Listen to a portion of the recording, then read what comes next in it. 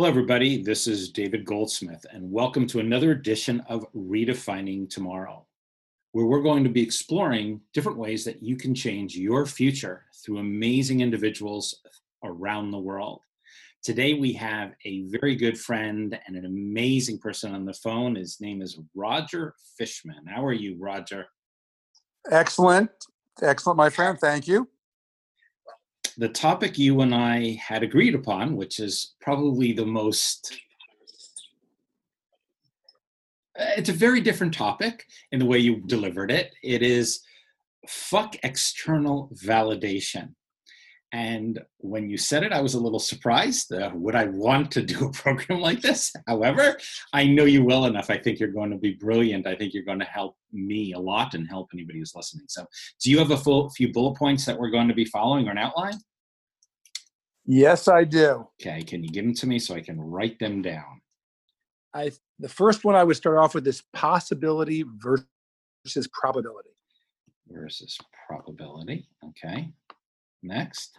The next one is simple. Know yourself and know your motivations. Okay. Next. And the next would be create and embrace today and the future. Today and the future. Next. Less is more, meaning literally less is more. So less bullet points, more discussion into each of those. Okay.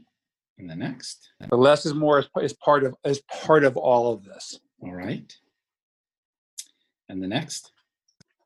That's it. That's it. That's all you got today. No. That's good. That's good.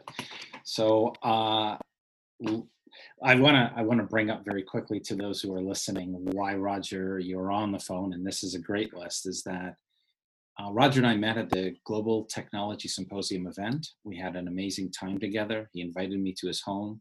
We did many walks and talks, and this is definitely a Roger. So let's start with your number one, probability and probability. Look, it's a pretty, to me, important framework, because a lot of our brains are focused on probability, because our brains want, generally speaking, they want consistency, they want safety, they want to know the consequences of their behavior and of others. And probability is about having a good sense of where you are, where things are going, and what to expect. The issue with probability is a lot of it is imposed also by society about what you should be, who you should be, how you should be.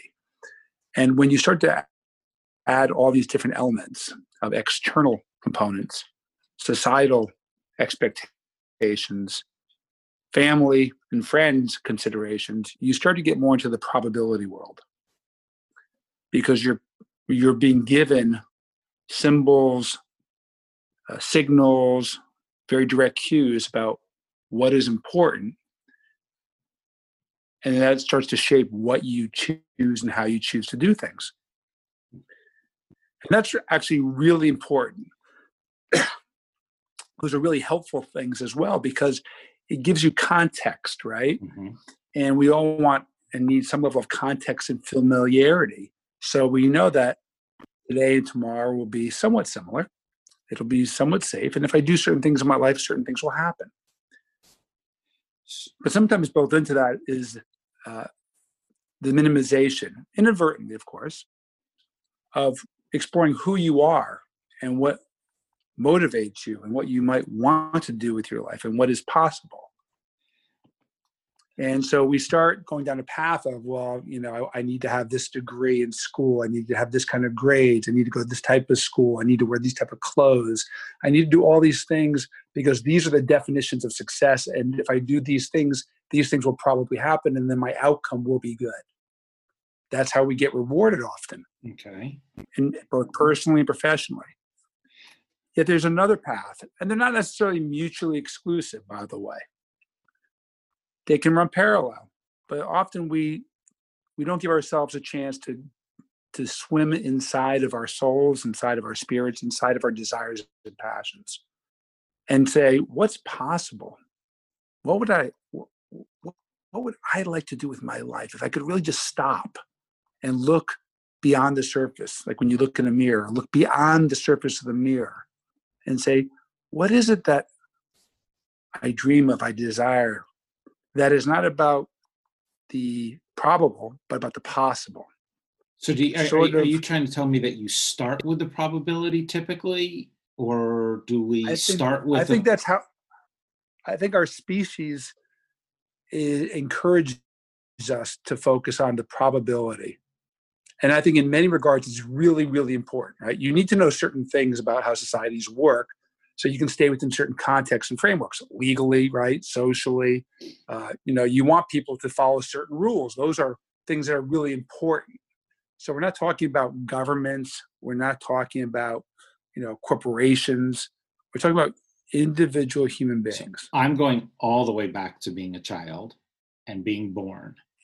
So my parents would have instilled in me possibilities. They're going to say, you could be anything you'd want. You could be an astronaut. You could be a doctor. Well, actually, being Jewish, you had to be a doctor or a lawyer. But let's assume that there was a lot more options out in the world today. So you're given possibilities, but society pushes on to that probabilities and overlays. Well, I think what happens, look, again, let's remember we're having a discussion. There's 8 billion people, and there's 10 trillion and trillions of different ways to look and feel and see things. Yeah. So I think that there's a lot of parents who say to kids, you can be anything, but make sure you get a job. Yeah. Make sure you can pay the bills. Yeah. That's highly unlikely that you're going to be the one to go do that. And a lot of times parents do that, not out of anything, but they want their child to be safe and protected. Right. Yeah. We all want our kids to have a better life than us, whatever that means. And often I believe we tend to walk away from what's inside because we're encouraged to focus on the probability. Like, oh, you need that nice house. You need to be able to provide this. You need to be able to do this. This will tell people that you're important or powerful, right? That's the validation. Why do people seek power? And then you say, okay, but what's inside that? They want you to seek possibilities. Now, this isn't true for everybody, right? But there are a lot of people, you wake up one day, whatever age, and you go, oh my gosh, what am I doing with my life? What is it that I really want to do? And often, not always, but often what you really want to do is a possibility, meaning there's not a guaranteed outcome of it. So the way I'm looking at it from the way you're saying it is that we as humans, and I'm going to use a 7.5 or 8 billion people planet, we put a large majority of our future into the bucket of probability, knowingly or unknowingly, because of the circumstances around us. And that there's this whole other category of possibility that is not explored as often. Is that a good way to say it? Yes, I think that's a great summary. And I think it's because possibility is just that. It's uncertain. It also, therefore, has perhaps more fear based into it. And people go, well, is the outcome going to be worth it? But with possibilities, it really is more about the journey, truly about the journey. Because if you do something, as Carl Jung once said, that it's your vocation, okay, it becomes a reflection of who you are. And you have no other choice but to pursue your calling. And a calling is about possibility, okay? Means you're pursuing something that is core to who you are. And with that, you don't know where necessarily that will take you. That doesn't mean, by the way, that's a better life. We're not talking about better. We're just talking about this notion of possibilities and probabilities. And some things in life, you want probabilities. But I always start at the end. And I think back, okay, what will when I get to be 80, 90, when I'm on my deathbed, what's the life I want to have led? one where I always searched for the probability, or one that was a wonderful mix and blend of possibility and probability? Is it one that I've chosen and created, or one that's been sort of framed and influenced, and I won't say dictated, but framed and directed by external parties?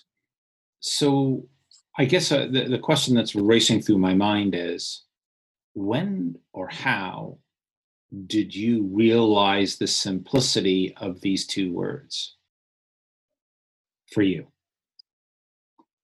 Was there a moment where you said, "Oh my God, this is it. This is what I didn't realize growing up," or did you know it your whole life? No, I think inside of me, I've always felt it. Uh, Yet I chose when I was younger a path of more probability. And I knew at the same time there was this deep drive, deep desire to focus on the possibility. But honestly, I had fear. I had fear and anxiety and concerns. I grew up in a broken household. We were financially poor, especially after my parents got divorced, and then my father died. So my motivation was to be able to make sure that I lived differently as I got older. But underneath it all, I knew that there was this life I wanted to go create, and there were different lives I wanted to create. And I knew that eventually I would have to bet on myself. And to me, that's the best possibility in life, is to believe and bet on yourself with good reason. Because if you don't bet on yourself and believe in your possibility, nobody else will. So I've always I love this, and I love the simplicity of it. So I'm trying to find the answer in you. Like, was there a day you woke up and said, "These are the two words"? Not that you didn't have them in you, but that you took a complex cultural, societal, structural system and you said, "Oh my God, I could just break it down into these two, possibility and probability." Yeah. Yep. I'll tell you the person, I've always felt that, but there's a person who framed it for me. And he wasn't talking at all about this per se, but an amazing human being. And a lot of people will either know him or know of him. If they don't, they should research him. Is a gentleman named Peter Guber. And Peter has an amazing history in the entertainment industry, in the sports industry. He is one of the most innovative, dynamic thinkers, one of the most successful people in terms of the end result as well. But when I had the opportunity actually to engage with him and get to meet him, he framed it in a way where I go, that's what I've been feeling my whole life. So yeah, I would say Peter. What did he do? I know Peter. I know Peter's in Paid to Think in the book. So my question: Peter's an amazing individual, and he's done amazing things. What do you remember the story? Do you remember how he phrased it? Do you know how the light went off? We were just talking about a project, and he was explaining how he was thinking about it. And that's how he framed it. And literally when he said it, it was like a lightning bolt. I went, "Oh my gosh, that's my whole life what I've been thinking." And Peter, he is sort of just this genius. Yeah, he's a storyteller, but behind that storytelling is he's got this. The word that comes to mind is warped, but it's not warped. He sees a different reality in a similar situation that other people wouldn't see, and that's how. What is he? He owns the basketball team, the San Francisco. Right. He owns a baseball team. He started Mandalay Entertainment and things, which is with Tom Cruise. I'm trying to remember the movies that we all know from him. But to answer your question, when he said those two words about this specific project, that's what resonated with me. I thought, and I felt right away, that's how I feel and view life. And again, it's not a V-shaped decision-making process. They can often run on parallel paths. part of the notion here is to know when you want and need probability Mhm. and when you need to explore possibility. So it's having that sensibility and consciousness and of intention that's really helpful. So how did you heard the words, or you heard them inside of you, and he broke it down, and then you got this epiphany, and how how did you change? I mean, did you sit down and make a list? Did you start to talk about it with other people? What helped you to gain clarity in this space? To me, it's less about, for me, Uh, it wasn't about clarity. It was about commitment, conviction to Okay. one's dreams. I go back to this notion that our brains are created, honestly, for safety, right? Yeah. To minimize and mitigate risk, to know what tomorrow is going to look like, and to have a sense to feel safe in that environment and productive, right? That is what every living creature wants. They want to prosper, they want to thrive. And most people, though, their brain, the chemicals in their brain say, okay, great, do that, but do that in a way where you're minimizing risk, right? Yeah. You're minimizing a lack of safety. And so to me, it was one I always knew from an early age. I lost my grandfather, who I adored completely, who my son is named after. Uh, I lost him early. I saw my parents have a bad marriage early in life, and it was quite frightening. And I saw their divorce happen, my father dying, the lack of money. I saw all these things, and I realized at an early age, probability may be real for most people, but it's not in my case. I realized that the opportunity was the possibility, and I think what happened is I was motivated to create a different life, but I wasn't motivated to create a life that was necessarily my most true. And part of that is because I didn't have exposure to the world. I didn't know. So I thought, okay, how do I create my life that changes where I've come from, right? Gives me a better future based on how I see the world. But remember, my vision of the world was like almost like a peephole. So I'm, because I have a little bit of the curse of knowledge, and we've spoken a lot, I'm going to try to bring this because I don't remember the full stories. But you had wanted the possibility, and the possibility was to create a career that you didn't think you might have had, which also gave you the probability of stability. And through that, Correct. and through that career, maybe you can remind me again of that career. And then you made a choice. What I remember is you made a choice one day to walk away from it all and to go more possibility wise. So what I'd like to know is how that journey happened, and where did Peter Guber fit in? Like, where's the point? Was the point after you made the choices or before you made the choices? Look, I made a lot of. You know what Took you know a, what I'm talking about. The story of you walking away from your job. I didn't know if that right. happened after Peter or before Peter. And the Well, it depends. Well, I always felt like I was walking and going towards something better each time I moved my life. I had a lot of different jobs uh, in the U.S., overseas, and in each position, I was fortunate enough to do three things. One, improve my overall, I'll say, financial position, my overall career challenge and opportunity, and more importantly, to work with great people. So, another person that I worked for that changed my life for the better was a gentleman named called Peter Chernin. I worked for Peter for 3 years, and he was the former president of Fox News Corporation. And I worked for him as head of worldwide marketing. And that gave me even more exposure to possibilities and the culture that Rupert created, and his sons who I work with, and for Lachlan more so. I saw that possibility was actually how they lived. And that inspired me even more to go explore that arena. So each place I went to kept refining, evolving me, inspiring me, and pushing me. uh, more towards possibility, because I saw more and more of what was possible. So I think that part of my job now, just, for my son and for people I meet, is to expand the universe so they can see more of what's possible. And that's, so to answer your question, I found what was possible before I met Peter Guber, after I worked for Peter Chernin, and I had already started my own business. Okay.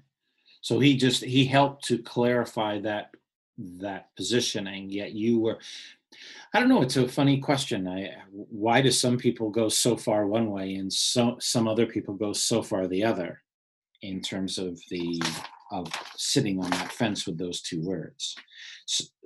Well, I think it's look, let's be honest. There's a lot of fear in the world, right? In our brains, there's a lot of fear. Will I be accepted? Will I be good? Will I be respected? Will I achieve my goals? Will people think I'm great? Will people think I'm a failure? Well, it's a lot of that sometimes in our heads, right? Oh, it's very much in our heads. Right. And well, that's my point, which is, but the real question to me about possibility is you go, but will I be happy? Will this be a life worth living that I feel good about? And why? Versus, will other people think? Like, once you get rid of that external validation of what will other people think, and we most of us have it. We can deny it, but most of it have is a certain Absolutely. times. Right. So then if you start to say, well, wait a second, what do I think? Like, if I'm on my, and I mean this, if I'm on my deathbed, what do I feel about the life I just led? I wish that deathbed scenario is delayed gratification type look backwards, and I don't know if it's that easy for people to really get their mind around what that means, which I think is your point number 2: know yourself and your motivations. Right. And it shouldn't be, by the way, it shouldn't be easy. At one level you go, oh, it should be.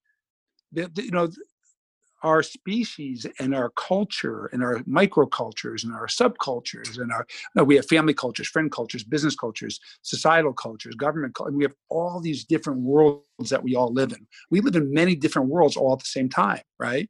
There's a reason why we dress differently when we go to work than when we stay home, right? Yes. Because we are playing in different arenas. We are behaving differently in those arenas. That's why I say to people, look, if you treat your family, your spouse, your kids, like you treat your clients or your dog, you'll have an amazing life. Right? Yes.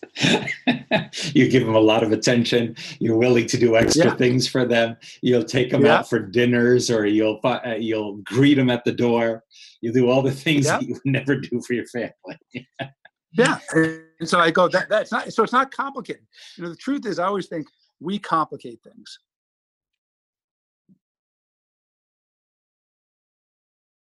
Did I lose you? No, I'm right here. Okay, we complicate things and you stop, so I didn't know if I lost you.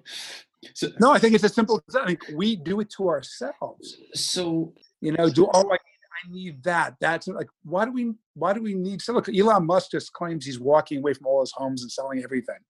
Now, I'm not saying he's the role model for everybody, and there's only one Elon Musk. But it at least makes you consider, like, what is the purpose and value of stuff or anything? I tell you, have you ever bought anything truly that you bought to impress somebody else? Was the first question. And then when you did that, you felt it was a worthwhile decision. Felt it was a worthwhile or not worthwhile? Oh, okay. I'll give you an example. And I know exactly. I was while living in Hong Kong, I had to go to Bangladesh, and I had to fly through Hong Kong. And on my way back, I said, I'm going to walk through an entire mall just to make sure that the choice of the watch I was going to make was the one I really wanted. And I bought a watch because everybody in Hong Kong said watches are extremely important in terms of your image in town. And it was. People looked at your watch as a male. And I remember buying the watch, and it was very expensive. And I'm walking out, and I hit one of those escalator metal pillars that are put up to stop you from bringing a cart down. And I put a big gash on it. And I'd walked 20 meters, 50, 60 feet. And I put a big gash on it. And I said to myself, did I buy it for somebody else, or did I buy it for me? Right. And then also I lived in Hong Kong. I had 40 square meter, which is about 400 square feet of apartment. And my home in the United States is 4,000 square feet, 400 square meter. And oh my God, I live just fine in this tiny little hall, where here I have such a huge house. So yeah, Right. I do feel that there are decisions made all over that I've looked back and said, why?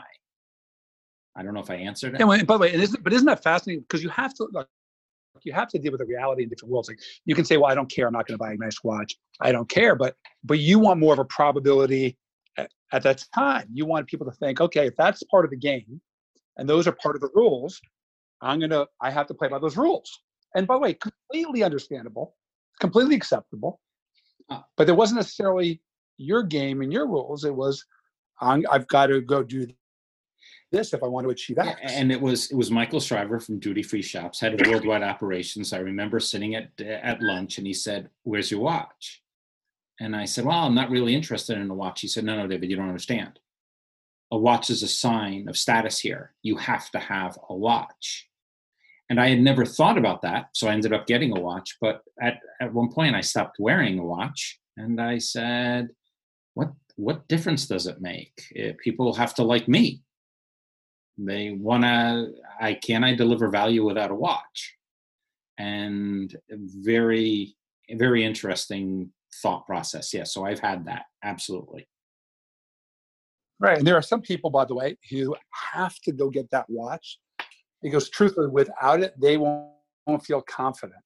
They'll feel like they're at a deficit. And there are some people who get the watch and they go, you know what? It's part of the game. I get it. It's a speed. I get it. But I'm still going to be me. But I'm gonna at least check that box. Right. Completely cool. There are some people who say, you know what? There's no boxes to check. I'm me. I'm going to do it my way, and I'm going to own and take all the consequences, good or bad, that come with it. You know, and there's no one right answer in all of this, right? It's whatever works for you. But to me, it's ultimately, and look, I think it changes during different stages of your life. When you're younger, often, you know, you have either less confidence, less experience, less money, right? And so you are trying to play the game of probability. And I think at a certain point for some people, and you see this with a lot of artists, which I love about artists, they're always living in possibility because they're doing what's true to their heart, what makes their heart genuinely sing. You know, I have had the privilege of working with a lot of great artists now. Nobody will ever know who they are. But when you talk with them, you can hear in their voices how much they love what they do. Yes. They love what they do. And they're not going to make a lot of money. They're not going to have fame or power, most likely. But they love what they do. Because every day they're creating about what's possible, what's true to them. Now, I'm not saying that's better than the probability. I'm just saying, from my perspective, you can do both. And it depends upon how you want to frame it. Absolutely. So you being an adventurer and a photographer and an artist and hanging out of airplanes, taking unbelievable photography, gives you both of those. So going back to your number two, my question, I guess you said know yourself. I wrote, without even thinking about it, I wrote, how do you know yourself and your motivations? So how would you advise me to know myself better, I guess is a good way to say it. You know, it's a great question. I wish there was a simple, like, snap the fingers answer. I think it's paying attention to what makes you feel like life is important and worth living, and then knowing why is that the case. Like, you know, so for me, I can only say for me, you know, I fly in a helicopter, and I've circumnavigated Greenland twice now, in July 2018 and July 2019. When you fly from Iceland to Greenland in a helicopter, you have to take a helicopter underwater emergency training class in case you crash while you're over the sea, the Denmark Sea. You also have to wear a survival suit. And the flight was 4.5 hours. It's all about possibility. Now, we do our best at probability to be safe, right? But you don't know what will happen. So you're living in both worlds. Then when you get to Greenland and you're flying around, people will say to me, like, well, what are you going to photograph? What are you going to film? I go, whatever feels beautiful and exquisite and glorious and is inspirational that I want to share with myself, my family, my friends in the world. well, what are you going to see? I go, where are you going to go? Like, I don't know. We're going to fly. We're going to wander. And I love to wander because wandering is about possibilities, right? So but within wandering, in my case, I also have to have some probability. So we plan and we try to mitigate risk. But in terms of the output, I have no idea what's going to happen. I don't even know what's going to happen during the experience. And there is a probability component of it. I mean, you've planned out getting to Iceland. You've planned the economics of it. You're mitigating risks because you believe you have to sell something out of that journey. Yes. So you do have that side. So how did you find, knowing you, Roger, you're an amazing person. When you said, fuck validation, what you said to me was exactly who I met. A person who in many ways says, I'm going to do my own thing. But to get to that point for me or anybody else, the circumstances made that happen for you. So I'm trying to think, okay, I feel I know myself, but how would I know myself better? Well, look, everything is a question of degrees, and also at what point in time, you're asking a different question, I think, is when do you feel like what I'm doing or how I'm living is who I am and is my possibility? That's part of it, right? And by the way, we don't need to question ourselves every single second of every single day. That's too grueling. And if you're going to do that, you might as well just see a therapist every day of the week. Well, that's why I've got you on the phone. Right? That's why I've got you. Come on. And that's why that's why I've already sent you an invoice on Venmo for this whole discussion. Look, I think the part of the challenge, I think, as a human, is that we're always looking for, like, what's the silver bullet? What's those answers? Like, people who say, "Oh, read the book of Bill Gates. This is how he did it." I'm like, yeah, that's how he did it. Right. Fantastic. I mean, what an amazing human being, professionally, societally. I mean, what an amazing human being. But that worked for him. There are certain fundamentals that work for everybody. I do believe that.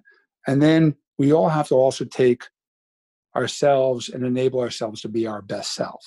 And no book can tell you how to do that. You have to ultimately find a way to believe in yourself, believe you're worth it. And so I wish there was like I'm trying to think. An example came to mind. I had this person I was working with. I don't remember what country. And at one point, I felt that this individual was far exceeding the 5,000 person employee unit that she was in. And I looked at her and I said, go out and get some interviews. And because she seemed unhappy, and she said, no, I can't do that. I said, why not? She said, I'm happy here. I said, no, you're not. And you're not learning here. No one's telling you to get another job. All I said was go out and interview and see if you like it. And 2 weeks later, we're sitting down and she's smiling. She's like, and I said, what? She said, I can't tell you. I said, come on, you went out and interviewed, didn't you? And she said, yes. And I got a really amazing job offer. And she ended up taking that job offer because it was the right thing for her. Now, the company knew what was going on. There were challenges within the organization. It was a great move for her and a great move for the organization. I wouldn't have done it if I didn't feel it would have harmed the organization. But in terms of her finding herself, she needed someone to kick her. Right. And we all do, I think, to a large degree. We all do. But that wasn't just a kick. That was a statement of belief, which is, I believe there's other possibilities for you that may be even better for you. Right. So if you don't explore, then you never get to possible. If you only stay where you are, it's always probable within 10%, right? A lot of people, that's why I have a lot of friends, as I'm sure you do, who work for some amazing corporations. And that sometimes we have a discussion and they're very senior executives. And sometimes they'll say, well, the one thing I love about my work is, it's a great people, great this, great that. But, like every 2 weeks I get a paycheck, yeah. And the company's been loyal to me. I'm like, well, companies aren't loyal. I mean, they're expecting a probability from you, because companies aren't really based about corporations, big publicly traded, aren't about possibilities. They're about, okay, we need to grind out more results for the next 90 days, right? And I think that goes against human nature. So my point is, even when you sometimes work at certain companies, you're there for probability, but your heart may be living in possibility. And so the challenge, I think, for some people is, can you do both? Or when can you try the other pathway? Do you want to try it? Or is it just too fearful? It's scary. Look, I got to tell you, when I started my own business, I left a really, really successful corporation. They're by far the dominant player in their field, in the entertainment field. And I started my own production and consulting business. So all of a sudden, I'm consulting for Fortune 100 companies, competing against all the real big consulting companies who have, people around the world. And I'm creating a video production company to do digital content. And my whole pitch to clients was, the 30 seconds can always be here, but it's going to change. But the new content model is going to be about serving people, not selling people. Imagine telling a corporation, serve people, don't sell people. And they're like, what are you talking about? Our job is only to sell. I'm like, actually, the best way to sell is to serve and serve authentically, because everyone knows you need to sell. Now the question is, are you here to help?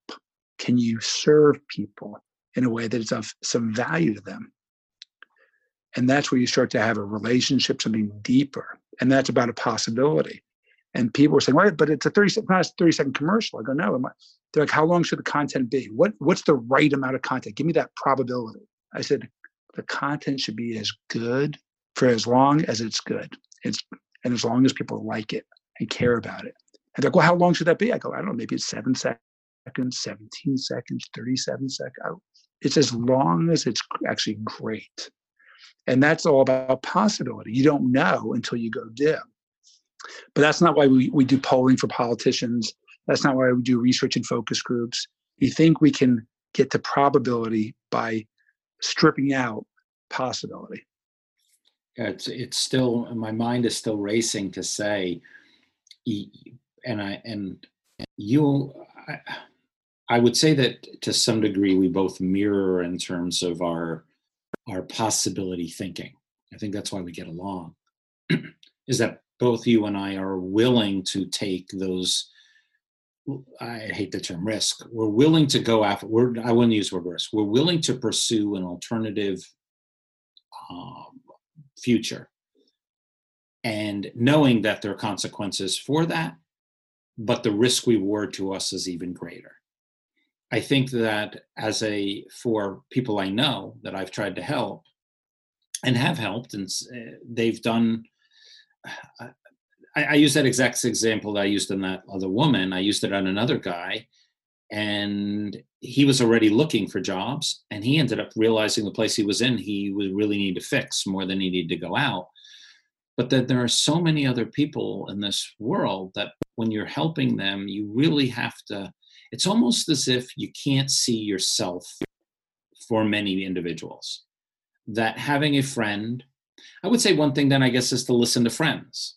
Listen to but you don't have to take their advice, but you have to at least listen and explore what people say about you. And that might be one way to know yourself. I don't know. It's a really challenging question. It is, because probability, or in the pursuit of probability, is a lot easier because there's so many rules and so many ways to go do that. People can tell you, here's what I did, here's what I did, here's what I did. And by the way, those are really important inputs and insights. I mean, super powerful, very helpful, because they illuminate what's inside of you by engaging you on deep levels, and also inspiring you with stories, right?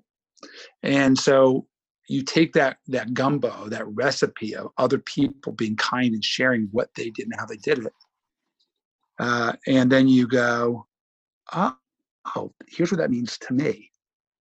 So I'm a big believer in listening and asking and reaching out to all types of people. My life has gotten better.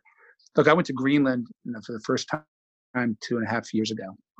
And I met an amazing, just by accident, an amazing gentleman who's working on this project over there. And we've now become very good friends. His name is Ben Weiss, and he's head planetary sciences at MIT. But because I went there and I met him, and then when I came back, I started researching who are scientists that study Greenland. And then I started saying to them, I have all these photos, all these videos, all these things I can share with you. And I met more and more people. And every time I spoke to them, they helped me refine more of what I was doing and how I was doing it. And it helped make me realize that my possibility became even more purposeful when I collaborated with people I never met before, but I started to engage. And that goes back to knowing yourself. And to me, reaching out to people you don't know, but that might say yes, is an exciting possibility. Yeah, but and that also, and for me too. But the challenge for I would say the challenge for many individuals is that is a no-go status. That is a no-go. I'm not going. Why do you think? It's going down to your possibility and probability factor. It's how do you diminish that probability factor enough so people are willing to see that possibility? It's a fear. It's a fear of the rejection. It's a fear that they won't have the time. They won't take they won't be willing to put the extra effort in, that they might say something stupid. They might not have the background. There's all of these societal or cultural or psychological or sociological components of that one simple gesture, which is really not complicated to, I think, the two of us. Yet I think it is a no-go status for many people. Yeah, but so restate, why do you think that is? They don't know how, and they don't know if it will work. Right. So you just answered part of what we're discussing. Mm-hmm. They don't know how it's going to work or if it's going to work. That's the probability. Yeah. Right. So I think probability is super important, super important on so many different levels. But to me, what makes life worth living is the creating and engaging in the planet, in my art, my adventures, my expeditions with scientists and with students and with other, wonderful artistic people in the industry about what's possible. Just the notion of imagining. I always think that world of, wow, what could I imagine, is stripped away from us once we become adults, because we're told about probability. Don't imagine, do. Like, what? You don't hear many people at the age of 21 being told, you can be anything. At the age of 21, it's like, what's your job? What are you going to do? How are you going to pay your bills? Mm-hmm. It's sad. No, look, it is, but it's not a question whether it's sad. It is what it is. And the question is, how do we, look, everybody, I'm always so in love when I hear people's stories, because people have such amazing stories. Some of them are painful and brutal. Yet inside of all those people, a lot of them have hopes and they still have dreams. And it doesn't mean they have to be Elon Musk dreams, right? But there's something that they have. And it may be, by the way, it might be a very simple but powerful, maybe the most powerful. I want my family to be safe and give them healthcare, food, and a roof over their head, and just smile every day. And that's worth everything. That is everything. There's this part that says know your motivations.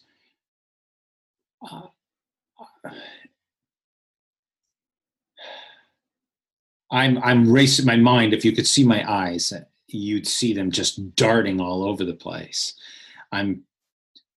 I once sat down and I said, okay, I'm going to write out my principles. And then I realized I wrote a whole book that has principles in it, that I have so many principles that they guide me every day. To know my motivations is a whole different level of understanding who you are as a person. And again, it's were your motivations instilled in you because of your parents? Were they instilled in you because of your culture? They were instilled into you because of the organizations you worked for? Yes. Yeah. So how do you strip them back? Okay, let's imagine this question, which you can never answer. Imagine you're born. No, you keep, because there's nobody. I love that. I imagine this question, but don't worry, you can't answer it. No, but when you were born, if you were in let's sum up in your purest state, if you could have been enabled to be your purest self, what would that be? Meaning, you weren't worried about what happened with your parents. You weren't worried about society. You weren't worried about your friends or your colleagues. If you could just be your truest self, who would that be?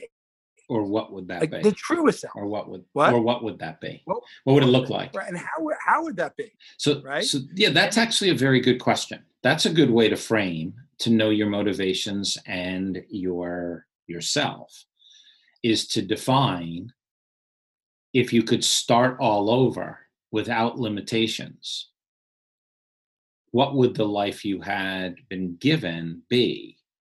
And I used to say this to individuals. I'd say, what did you used to do before you had to had to make your own money, before you had to go to work every day? What were your pleasures? And people would say, oh, I love to play baseball. I love to play a musical instrument. I love to go hike. I love to do this. I love to that. And I'd say to them, do you do them today? Well, I'm kind of busy. And I'd say, that was your purest happiness, because you had no responsibilities that caused you to go in a different direction.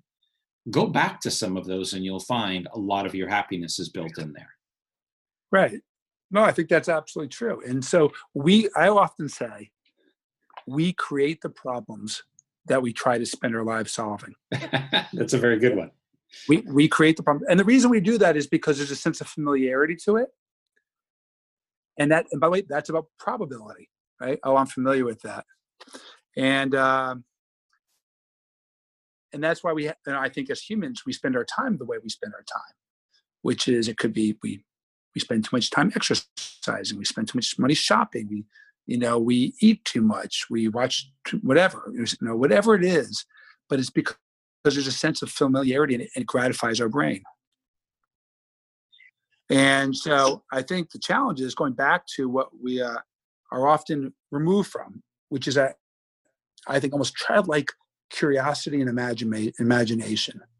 And I love imagination, because when you free somebody from the probability and the rules of external validation, they can actually get much more in touch with their inner selves, their own motivations. So, like, for example, and you've seen some of my photography. It's amazing. So when I do my aerial photography, my door is off, and the door to the helicopter is off, is what you're saying. The door to the helicopter is off. Because your door is off could be taken, you're mentally challenged, but that's okay. Well, I've been told that too. And I lean out really far. I'm strapped in and I have a harness on, but I lean out as far as I can, and I shoot photographs straight down. That tends to be most of what I do. And the reason I do that is, one, I love Mother Earth. To me, is the most amazing artist, right? And the most amazing source of all energy. Without Mother Earth, we don't exist. So now I'm flying over Greenland. I'm looking down, and Greenland's massive, and I'm looking to essentially design art from the sky. Right? There's already art there, but I have to find the moment that moves me, that makes me I do one of three things: stops me and calms me and makes me feel very spiritual and connected. Another part of that could be it stops me, makes me cry, or another part where I start to scream and swear because I'm so excited. Okay. But when I shoot straight down, the reason I do that is I eliminate any context, any familiarity to the person who's looking at the image. So why do I do that? I do that because that requires people to engage their imagination about what they're looking at. Right. Mm-hmm. And it requires them to feel with their eyes and their heart. I don't tell them this is a gorgeous landscape. Look at how beautiful Greenland is. Although I do that as well. But most of it's about, what does this mean to you? And so people swim, emotionally and creatively swim in my work. And it becomes theirs because it's their imagination and it's Mother Earth. And I become nothing more than a conduit, a vessel for people to connect, not only with Mother Earth, but with themselves. Yeah, and your work is amazing. I think that know yourself and your motivations. It's a phenomenal number two, but it's a real challenging number two. Of course, but by the way, what isn't challenging? The question is the life, unexplored, worth it to explore? Or is it just easier? And the answer is, it's easier not to explore it. But bless you. And as you know, even when you explore it, you may be wrong. You may think, oh, I thought it was that, but it's this. I got this. I have to say, I got this most exquisite text message from a woman. I don't know what, she follows me on Instagram, and she was looking at my work, and she was reading my post, because I spent a lot of time trying to connect with people through prose as well as photographs. And so this woman writes back. She goes, I appreciate what you're sharing. What I've realized is I don't need to travel around the world to go see things and new buildings and have a checklist. I can travel inside myself, because there's so much glory there, so many stories there, sad and positive. And I got done reading it. I was stunned. Wow, this person is amazing. And I had a minor role just to sort of facilitate that. I thought, wow, what a gift she's given me. And what a truth she told me. It's an amazing you bring up that story. When Facebook first came out, I posted a decent amount, and traveling around the world like you, I was posting a lot. And one individual wrote to me, I live my life vicariously through you. And I love your photographs. I love your journey. I love your things you do. And my reaction was actually, oh my God, I don't want people to live through me. I want them to live. Right. And this is what I really appreciated. This woman was living her life through herself. Yeah, I love that. All I did was become a bridge. Right. I opened the door, and she decided she was going to journey into herself. So that's what I try to do with my artwork, is to enable people to go back to their own core sense of imagination, creativity, to take away the probability of what things should be. Oh, that's beautiful. That's a mountain. Versus, wow, what is that? So in fact, the work I'm releasing now, my colleague, Melissa Shoemaker, who is exceptionally talented, kind, smart, wonderful, and without her, I couldn't get anything done. We're doing taking one picture a week on Instagram and Facebook, and we're doing a slow pan over it. So the reason we're doing that is so you can feel this abstract beauty. You can touch it almost with your heart. And then at the end, we reveal the whole image. Because often we don't give ourselves time to go inside and go deep and be slow and to breathe. And I wanted people to feel like they were just a gentle butterfly, just being part of this experience and using their own feelings, their own imagination, their own history to decide, what is that? And I think that's what I want to do, is encourage people to use their own creativity in mind and not tell them. Yeah, and the motivation side, or the understanding, is, yes, as you said, there's many different ways to approach this. Let's go into the next one. Create and embrace today and the future. What did you mean by that? Yeah, at this stage, you have to sort of like let go, understand the past, but not live in it. And to me, life is about, I always think of things, I know there's 1,000 shades of gray. Let me start off with, there's 1,000 shades of gray. But within that, there's boundaries. It's binary. Do you create or do you wait? And I believe in life that I want to be a creator, not a waiter. And because when you create an energy. And when you create an energy, things can happen. And by the way, not with probability, with possibility. So if I want to reach out to someone I don't know, I just write them. And so if I want to go do something, I just reach out to them. For example, we just for Earth Day, I looked at it as Earth Week. We collaborated with Conservation International.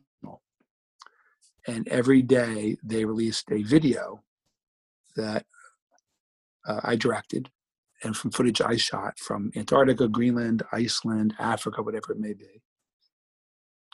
Melissa, who I mentioned earlier, who's amazing, did the editing. And we worked with all these different phenomenal musical artists. Herbie Hancock, Portugal the Man, Elie Zaveda, Health, Agnes Obel, and now we're doing one with Melody Federer and Burt Bacharach. And the reason I bring it up is I didn't know any of these people. And I had to go reach out, in a couple of cases, reach out to bands. I didn't know them. I didn't know their manager. I didn't know their agent. I didn't know anything. But I had to finish video. And I knew that I had to not only find these people, then I had to get the artist approval, the manager's approval, the label's approval, the publisher's approval. How do you do that? So I just reached out. Would you, go ahead. Would you say, and this is not to be cynical, but to be somewhat pragmatic, to be honest with the day, that while you have days that have these spikes of unbelievable innovation and opportunities, or you reach out and someone says yes, that the life really does have a level of not mundaneness is not the word, is more of a normalcy, and you have spikes of inspiration and spikes of excitement. And what I think the way you sound is you're trying to improve the number of spikes that are yeses and excitement and possibility. I'm trying to improve the number of things that feel like life is worth living. Yeah, that's what I mean. Is you get more of them in a day, or more of them in a week, or more of them in a month, right. Then your life becomes, there's an unrealistic expectation when you meet people who are celebrities, or they have done some amazing job, or that they're going to be so different. And yet they go to their kitchen and they get food, they take a shower in the morning, they have to deal with their mother or their father or their friends, but they also build into that life some amazing things. Yes, so I would also add is things can be mundane if you allow them to be mundane. Here's what I mean by that. Like, I love water. I'm in love with water. Most of my work for the last couple of years has been, 3 different forms of water, like liquid, solid or vapor. And it could be icebergs, glaciers, melts. And for me, water is like amazing. Like, how was water created? How did hydrogen and oxygen come together? So when I take a shower, I'm not just taking a shower, I'm literally going, wow, not only is the water exists, which we need to survive. Now, how do they get it through the pipes to me? And then how do they heat it up? I could teach you all that if you need to know. No, my point is, and you want, when you start to feel that, you go, oh my God, it's so much more than just that. When I go to a grocery store, and I love grocery stores, think about it. The colors, the shapes, the designs, foods from around the world. And if you're fortunate enough, you can afford to eat, right? Mm-hmm. Like, what a gift it is to have money to go into a grocery store and be able to buy stuff that you need or want. Like, I grew up, we couldn't necessarily do that. There are times we'd be in the grocery store line. I remember this happened many times. It's one of the reasons I became good with logistics. We'd go through the grocery store and the lady would say, okay, it's $23.45. And my mother goes, okay, I only have $11.45. And we'd stand there and we'd have to take things off the belt, right? Mm-hmm. And remove it. And then the lady had to deduct it. It was all by hand. It was manual. And you're standing there and it's kind of feels shameful. Like, we can't afford groceries. But what that also taught me is, wow, what a gift to be able to afford apples and bananas and whatever you want. And so then, I look in my room sometimes, like even the room I'm in right now. And it's a really nice room. But if you look at it and you go, oh my gosh, it's not just a room. It's people's dreams. It's people's work. Like, that bed somebody made is a company, and somebody had to work at the company, and somebody earned that money to take a vacation, put their kid through school, to go out for dinner with their family, to have health insurance. And you realize that there's energy and so much more. So to me, that's the way that you can elevate the mundane, I think is the word you used, or the boredom. When you start to think about and realize that there's so much more, that's when actually even the day-to-day becomes pretty amazing. It's an amazing journey listening to you and how you are looking at certain things, because I look at a whole different set of experiences in a whole different way, and I still have that excitement.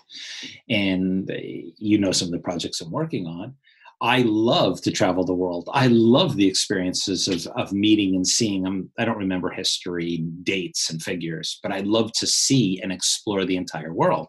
I don't mind getting on a plane going 16 hours or 53 hours to get to Bangladesh. Yet it's pleasurable to hear this little water experience that you've got, and how you've been able to take that from that perspective. Yeah, it's so to make that, embracing that every day, so you've been able to take the everyday things around you and convert them. How do you take the day-to-day life things, whether it be paying the bill? I've got to believe that there are activities you're engaged in where you don't. How do you look at life from that perspective so that today becomes a valuable day? It's evil. That's how I look at it. It's completely evil to pay bills and be organized and follow up on certain details. It's just evilness of the world. No, look, that stuff to me, that's hard for me. And my brain doesn't work that way. To go, okay, let's go through that. I can go through a lot of really detailed, super detailed logistics, like I'm going through right now with the helicopter and the right safety measures and the right carabiners and the right rope and the right knot and the right harness, and and how do I lean out? How far can I lean out? And how do I make sure it doesn't come undone? I go through all those logistics. It's life or death, of course. But you start to send me all these bills, and I'm like, ay, because it's not how my brain works. Now I have to deal with it, right? So I try to put together some systems that make it easier, right? And so I can sort of embrace that. But that's the only way I can deal with it. I mean, the part of life is, it goes against what we want to go do. It can't all be fun and games, but it's how you look at it. So even with things that frustrate me or I find boring, I go, okay, well, guess what? Like literally, okay, here's a story. Colonoscopy. Let's talk about the colonoscopy. Yeah, been there, done that. Okay. Yeah. Okay. I've had a whole bunch, more than usual for most people, because they wanted to monitor some things. And people said to me, "Oh, it sounds horrible." I said, "Are you kidding me? I've got a great doctor. He's really, really good and really kind. I've got, fortunately, good insurance, which is really reassuring. This is an inconvenience, right? No big deal." And then, I got done with that. And like 2 days later, I had an oral surgeon take a tooth out of my mouth, which was really, really, really, really, really painful. And my headphones stopped working, so I could hear everything and see everything. And it was not. But I was like, you know what? I've got a really, really good oral surgeon. I've got insurance. I could complain about it, or I could just get on with it and be appreciative for what is. So that when I get a bill, it's the process I don't enjoy. But when I think about it, I go, you know what? I can afford that bill. How lucky am I? So I for me, it's about framing.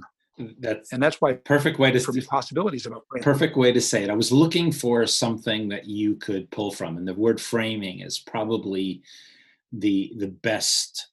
I didn't find that word in my vocabulary when I was trying to put together how I do it. But framing is probably the best word to identify that experience for you. So how do you do the future? Create and embrace the future.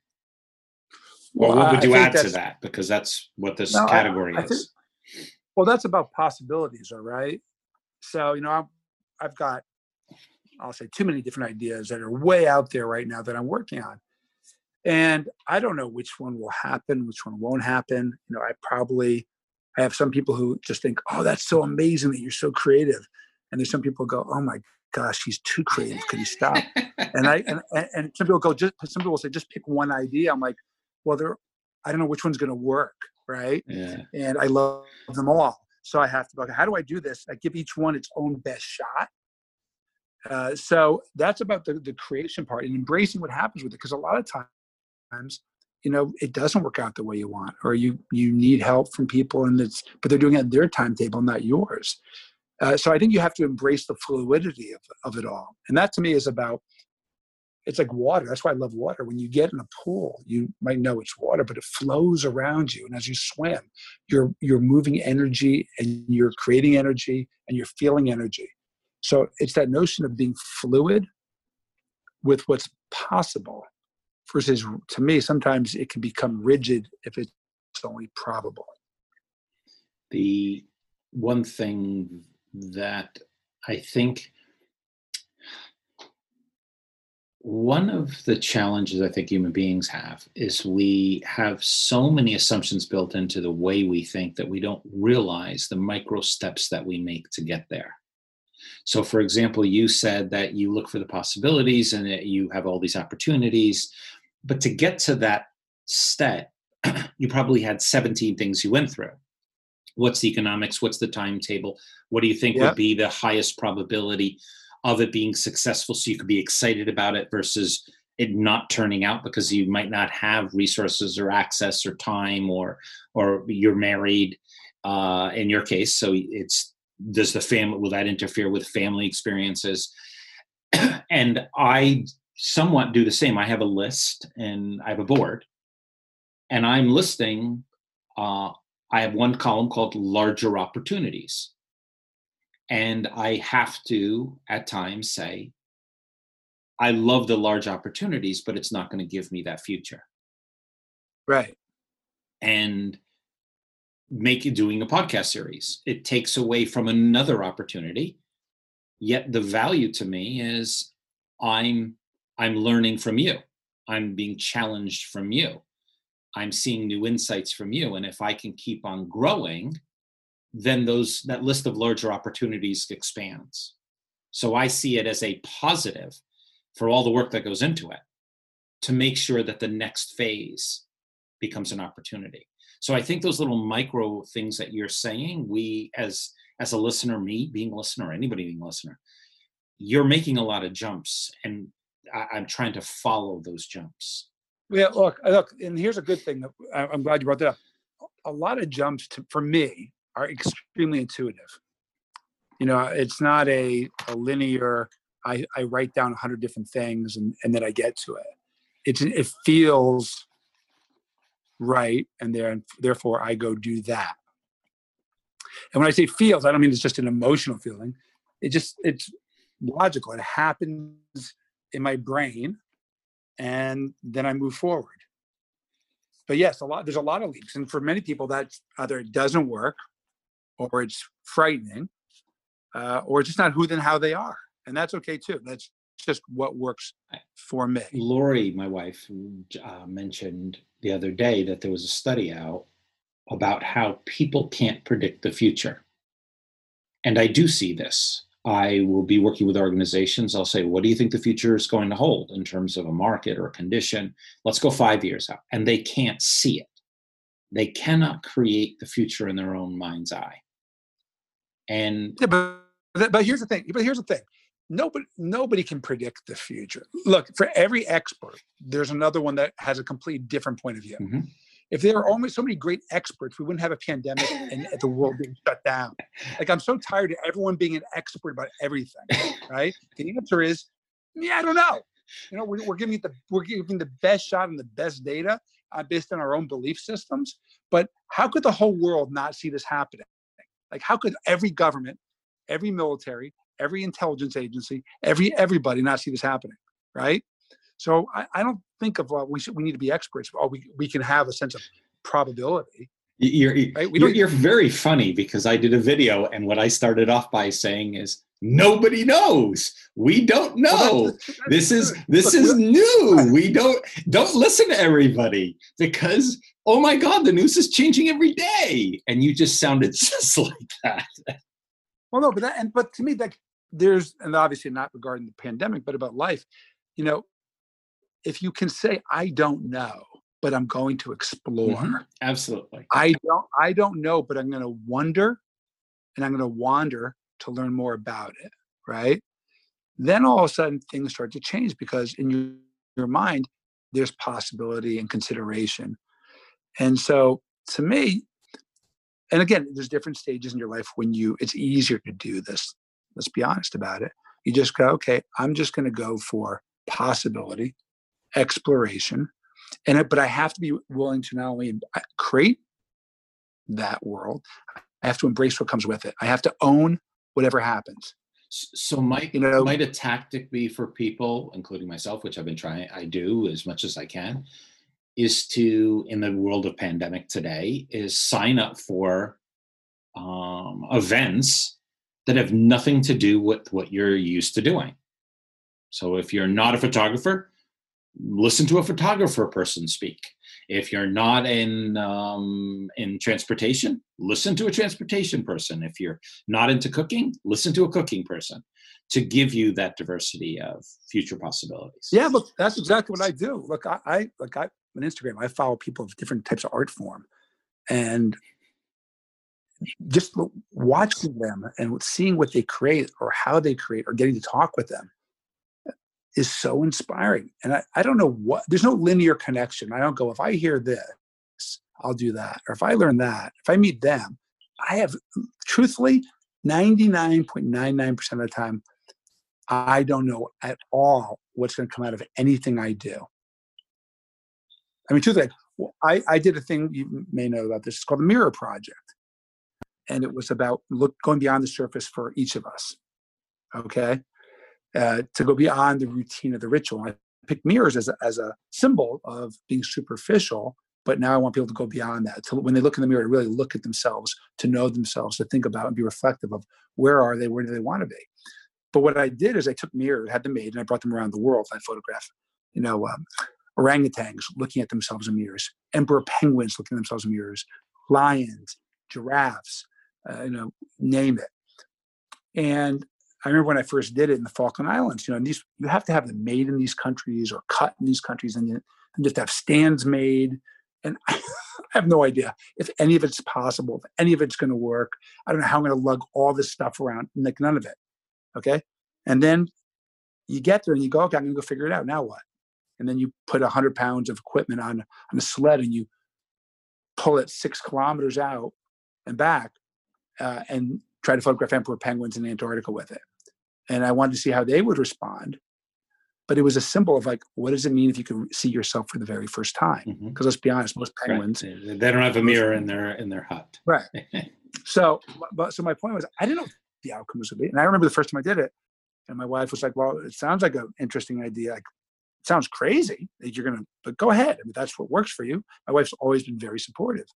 So that's what I did. And sure enough, it turned into this magical project. Was it complicated, hard, sometimes dangerous? Yeah. But was it rewarding? Absolutely. All along the way. All the stuff that sounds like not fun, like driving mirrors 9 hours on a sand road from Nairobi up to this lodge, not fun. When 5 of the 6 mirrors broke the first day, definitely not fun. Okay. But I loved every aspect of it. That's the motivational side, or the knowing yourself, because I would probably think you would agree with this comment. Often individuals have probably said to you, because they say it to me all the time, oh my God, that's 16 hours on a plane. That's 25 hours of travel. And I say to them, I really don't care. I'm going for the destination. I'll sleep on the plane. I'll read on the plane. But oh my God, I get to go to Cartagena. I get to go to Tokyo. I get to be in New Zealand. And it's about the destination that I enjoyed. Right. And I meet great people on the planes too.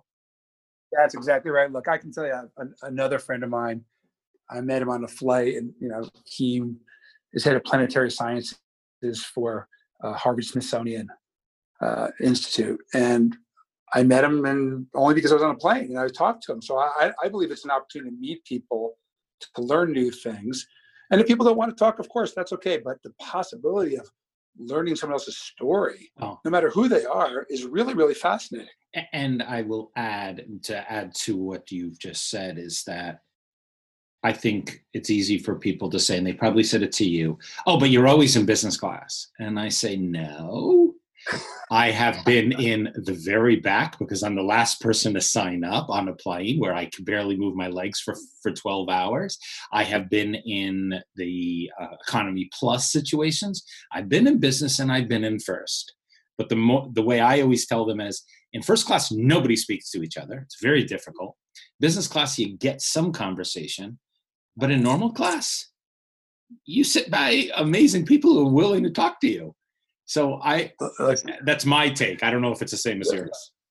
My take is very simple. If you're kind to people and you're interested in people, genuinely interested, and you're willing to listen, it's great everywhere. It's just great. It's just, for me, my experience has been in first class, the people next to you will go to sleep. You can meet great people. It's been interesting how there's a different type of atmosphere that you would not have thought is there, which I've met great people on all of the classes. But what I'm saying is you and I have both been in economy. We've been on these planes that are small and rinky and everything, and we've met great people there too. And it's not a matter of class. And I think that's what my point was that I think there were people saying, yeah, but Roger's been flying all over. He's probably always in business class. I wish that was the case. But I know that people say that because they've said that to me. My travel was 300,000 miles a year. And it was always assumed that every flight I was on was business class. And then, no, I have been in the most horrible planes you can imagine, where I'm afraid that the wings are going to fall off. But right. And you've had amazing times. So, yes. So let's get to the less is more. What's your take on the less is more? I really found that the less noise I allow into my life, the less distractions I allow into my life, the less that I focus on the probabilities of the world's telling me, the more time and energy and joy I get from focusing on what's important to me. And that means eliminating what doesn't serve you. That you have more mind space, heart space, caring space, love space, creative space to go pursue what's truly inside of you.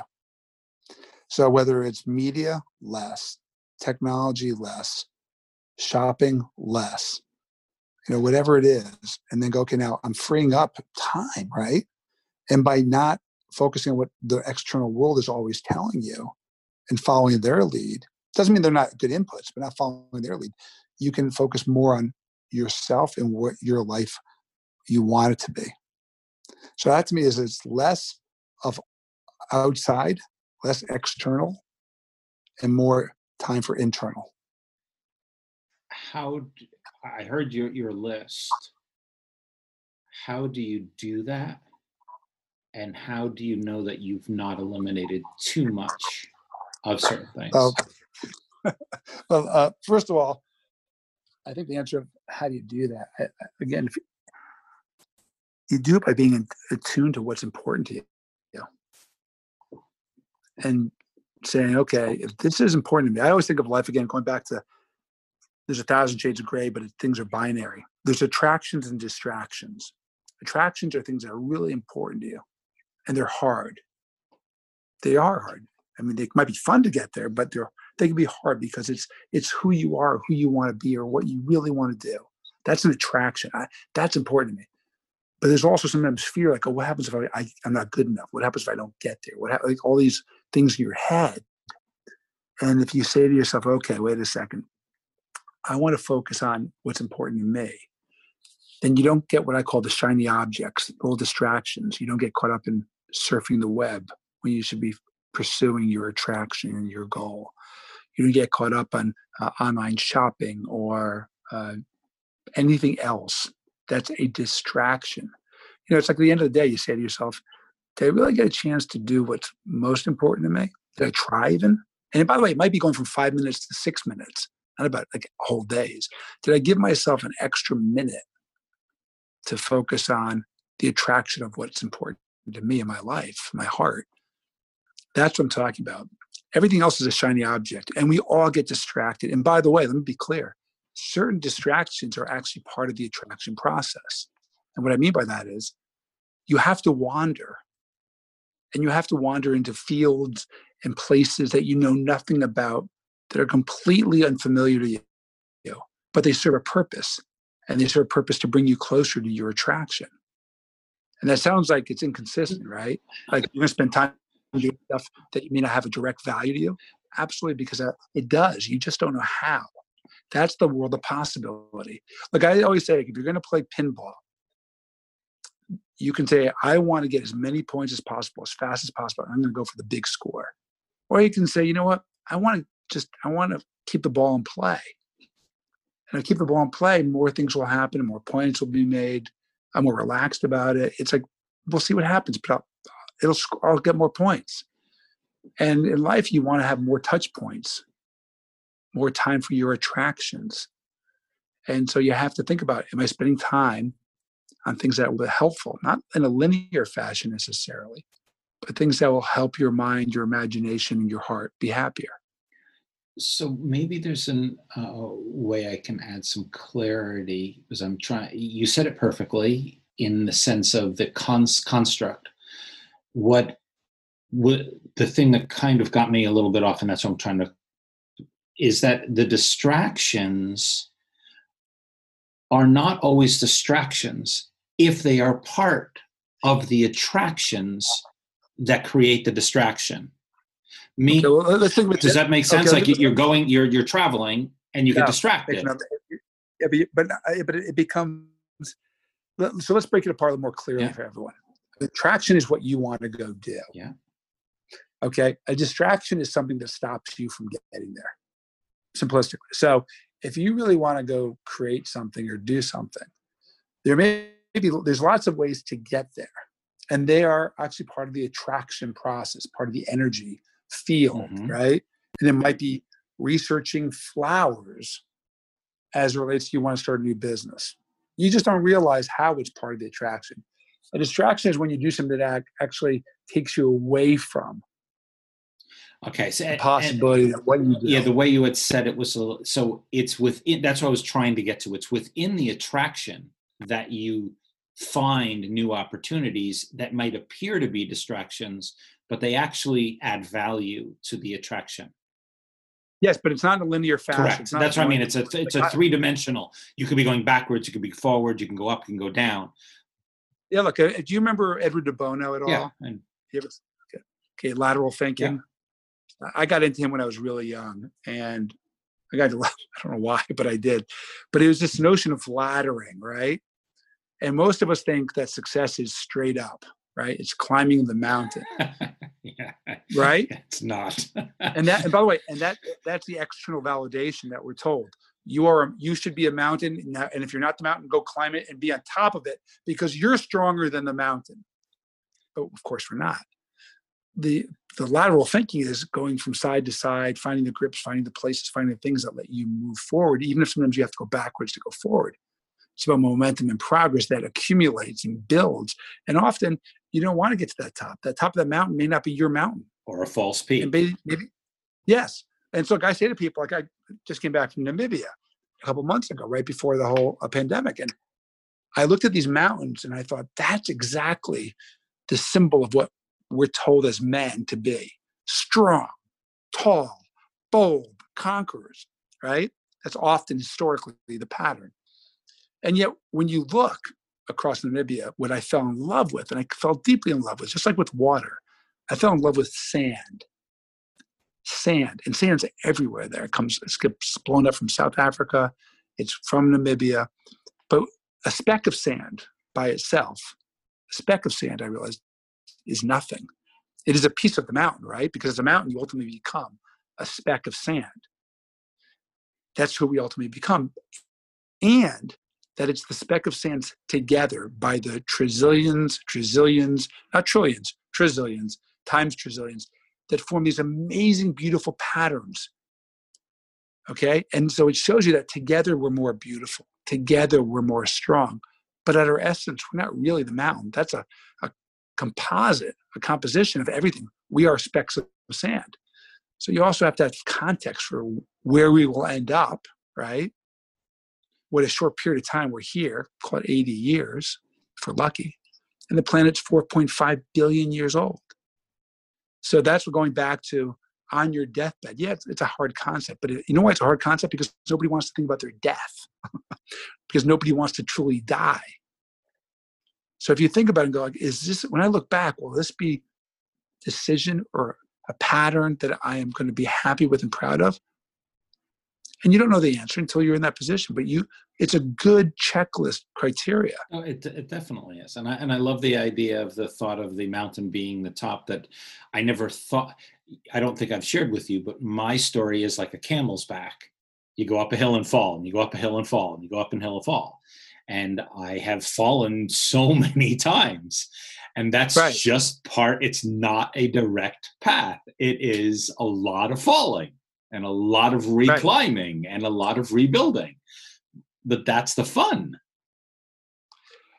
If you are open to that, yes. And if you're not, it becomes much more difficult. Yes. Because then back to your point, it becomes painful or boring or whatever. But if you look at, and I really do believe this, if you look at things and frame them like, wow, look at that tree, how beautiful. And that tree actually feeds me. It takes what I spew out, absorbs it, and gives back to the planet so I can live and survive. If you have a sense of wonderment, then life is wonderful, no matter who you are or where you are.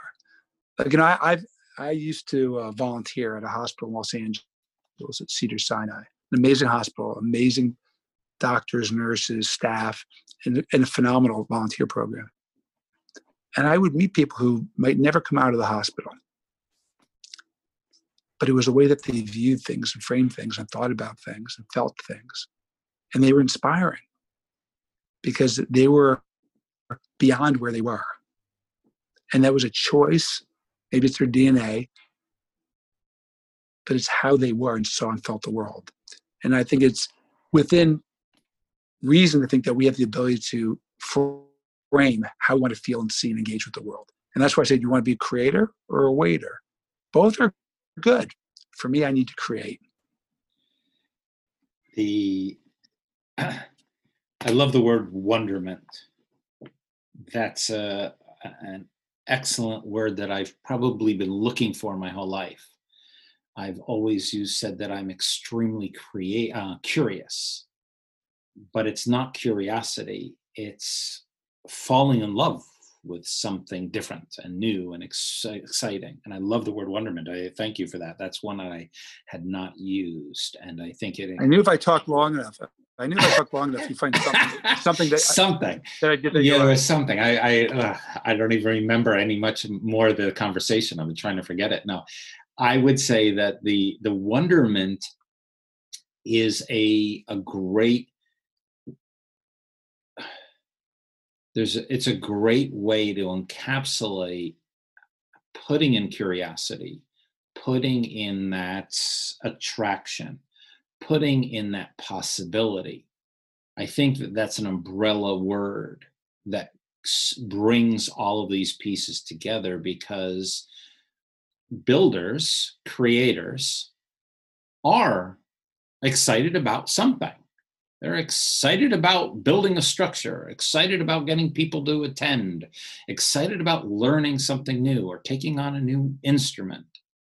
I think that wonderment is a fabulous word. I don't know. Well, thank you. I don't know if I would have ever used that. So I think it's an amazing word. That's a gift. Thank you. The less is more. Cutting back end. Can I just give you the definition of wonderment, just so you know, because I'm looking it up. Yeah. Got it. A state of awed admiration or respect. And then they use the example, this person shook his head in silent wonderment. Awed admiration. It's a feeling of surprise, of awe and joy. And I think, how wonderful if we can have some surprise and awe. To me, awe is all around us. Like, that is the easiest thing to find. I'm like in awe of my dogs. Just like, wow, yep. I'm in awe of our son. Like, wow, that I can understand scientifically how he was created and born and everything, but like, how amazing! And looking at him every single day, I have awe and wonderment about that. So, plants, wildlife, oxygen, planet Earth, water. There's real wonderment and awe for me in all of it. That, And so that gives me real pleasure. there's actually on the Google search, it said, is wonderment a real word? So, yeah, I just, I've got to believe that you've run into many situations where people said, oh my God, what you do would make me tired as can be. And I've got to believe you run into situations where people say, will you stop it? You're just keep on going. And in my head, I'm trying to bridge that gap to be able to say or explain that it is not tiring, it's energizing. It is not, Absolutely. it's not a chore, it's delight. Yeah. It's, and you never know what you'll find at the end of the road, which, but that's the possibility. yes, right? that's the possibility. And you are fine with that. And No. I'm not fine with it at all. I'm in love. okay, yes, sorry. What I meant by is it's part of your DNA. Yes. And that's, Look, and so my question becomes, and I would like to see if we could find something, is imagine if a person was in front of you who completely doesn't understand how you cannot be tired from all of this. What would you tell them? just said, come join me. Well, I'm going to do that. So there, we've got that. See, I looked at Wonderment and it said your name. Oh. No, you looked up the word Meshuggah. No, sorry, it's the wrong tab. I got to click back to Wonderment. No, you come join me is a great way to say it. Not everybody's got that opportunity. If someone's struggling with their life, and you had to, and I'm going to kind of make this our last topic with the whole program, is if you had to help them get to wonderment, would there, besides not being able to come with you, because not everybody wants to hang out of a helicopter and not everybody wants to go to Namibia, how do you, I'm struggling because I know that you have run into these people. I don't say these people like this whole category of people that are just called, that you've been challenged with. No, look, people, let's cut through the chase here. Most of the world and most of life is really difficult from a lot of people, especially right now, right? You know, you have to have a place to sleep that's safe and being with people that are safe, right? Then you want to have food that's healthy and good for you and your family. You want to be able to provide at least the fundamentals and the basics of life. And it's really hard. It is really hard. This is why our brains go to probability. I mean, it's legitimately hard, and I completely accept it, understand it, and get it. Like, it's normal, natural. Okay? So I think a lot of times you have to be respectful. I mean, I look at what's going on in the world right now, and I think of all the people that are protecting us: grocery store workers, first responders, people, everyone at the hospital, people who are manufacturing things for us, delivery trucks, go on, pharmacies, go on and on and on and on. These are people who are often, for most of our life, are invisible. They don't have a lot of flexibility or options. But you know what? A lot of people are these people. Like I talk to all these folks that I meet. They're very happy because they have wonderful families. They love actually what they do. They're taking care of their responsibilities. Like those people, I have a tremendous respect and honor for.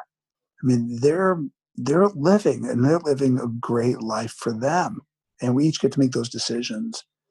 So, as it relates to people who don't want to do what I do, I don't blame them. Do whatever works for you. It's your life, and the only bet in life that's really worth making is on yourself. So only each person can decide what is fulfilling, what is a life worth living. And some people have that flexibility and options, and most don't. And that's why I also have tremendous gratitude for being to do what I do. And I also try to reach out and help others as much as I can. Right? Because that is being really purposeful. Because at the end of the day, serving others, helping others, connecting with others. That's the most important thing. I believe that's the most important thing. So right now, the person who checks me out at the grocery store is risking their life, serving people, and they're doing it because, one, they want to, they need to, right? But they're doing it. These are really courageous, strong people facing fear every single day. So the answer is, there is no one answer. It's whatever works for that person, that they will look back and say, you know what? I did the best I could. I enjoyed it the most I could. And for me, and it's hard, is how do we frame things in our lives that give us the most likelihood of finding joy and awe in day-to-day life? That's the real gift. It's not hanging out of a helicopter. It's like finding joy, purpose, smiles in every day. And I will say thank you for that. The amazing time with you, Roger. Thank you, thank you, thank you. You are helping people, individuals who are listening, myself included, to redefine tomorrow, so that we have there's a saying that I've had since I've been young, is you can't fix yesterday, you can only create tomorrow. And in your case, you helped shine a light on the possibilities of tomorrow. Well, thank you for inviting me, and thank you for having me. My pleasure. If there was one way that individuals could reach out to you, get a hold of you, what would you give them? I would say, if they want to write me, they can just write me at my email, which is roger@rogerfishman.com. They're also welcome to get a hold of me through Instagram, which is just Roger Fishman, Fishman. So it's your email, or just text me through that, whatever works for them. Are there many Roger Fishmans out there? If there are, I feel sorry for all of them. No, some names are difficult, easy to get, and some are not. So for everybody, if you are looking to reach out to me, I'd love to connect with you. David@davidgoldsmith.com. Instagram is Mr. David Goldsmith. You can also hit me on Twitter at @Goldsmith. And LinkedIn and Facebook, I'm there too. So for everybody, Roger included, I'm David Goldsmith, and thank you for listening.